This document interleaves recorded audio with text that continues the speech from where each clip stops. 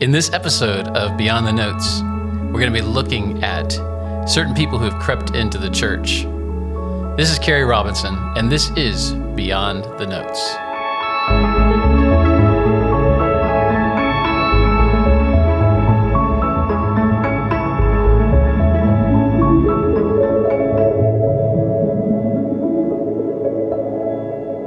Last week we started a new book study, the book of Jude. Pastor Russell taught us from verses 1 through 4.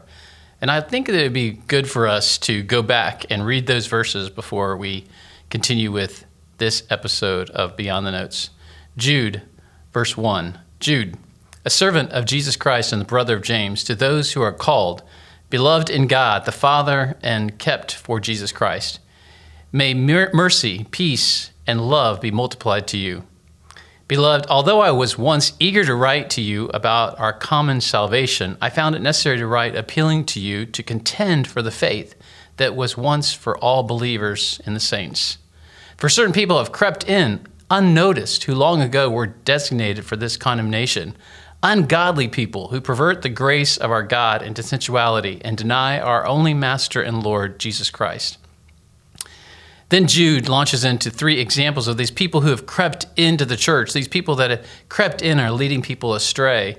These people that looked good to the believers, but really weren't believers at all.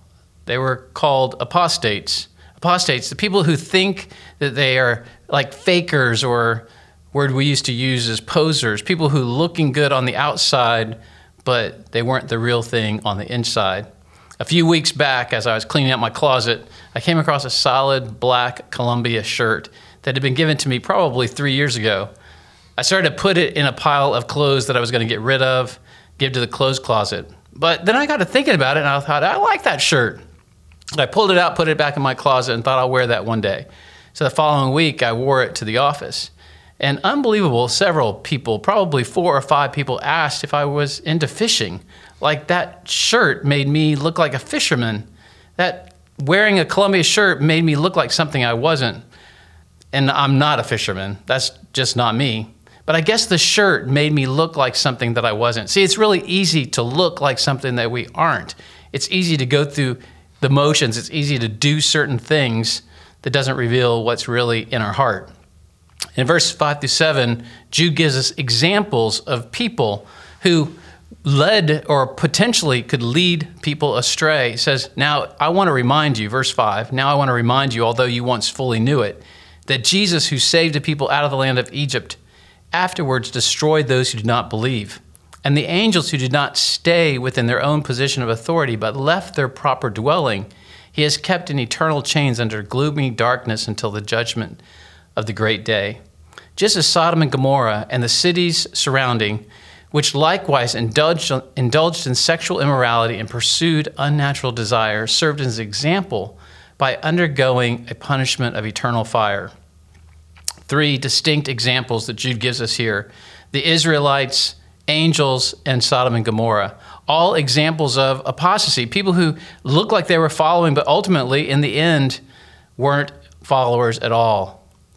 I summarize this in this podcast, in this episode, this way. 3 things. First of all, it's a reminder of apostasy. Those that can look like something on the outside, but it's not the genuine thing. We call them wolves in sheep's clothing. And Jude is giving us a clear warning to be careful that these people can creep into the church and they can lead us astray. These apostates can certainly have a negative influence on the body of Christ if we're not careful. It reminds me of how important it is to surround ourselves with people who are committed to the Word of God, who are living out biblical truth. And number 2, it's a reminder of the importance of endurance. See, starting a race is really important, but finishing the race is really the most significant part of the journey.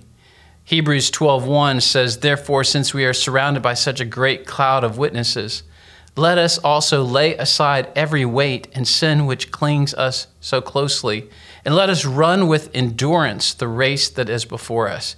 See, clearly this race that we're in is a race of endurance. Philippians 3:14 says, I press on toward the goal of the prize of the upward call of God in Christ Jesus. And then in Galatians 6:9, and let us not grow weary of doing good, for in due season we will reap if we do not give up. So the first reminder of the apostate, the reminder of the importance of endurance, and the third thing I see here as we summarize these verses is lastly, the reminder of the lasting, everlasting consequences of those who don't follow Christ.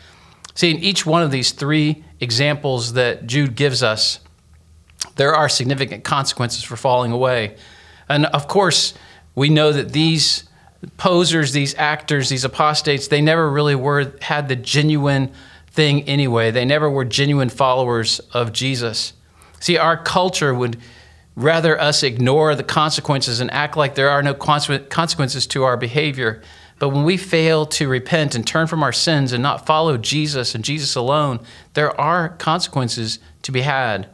See, looking good, even doing good, maybe walking an aisle, saying a prayer, maybe even getting baptized, if not done with the right heart of repentance and turning from our sins and receiving Jesus alone for our salvation, is nothing more than good works. And works won't ever save us. Well, I appreciate you for joining us on this episode of this podcast. And I pray that you'll join us next week for worship as we pick up and continue our study of the book of Jude.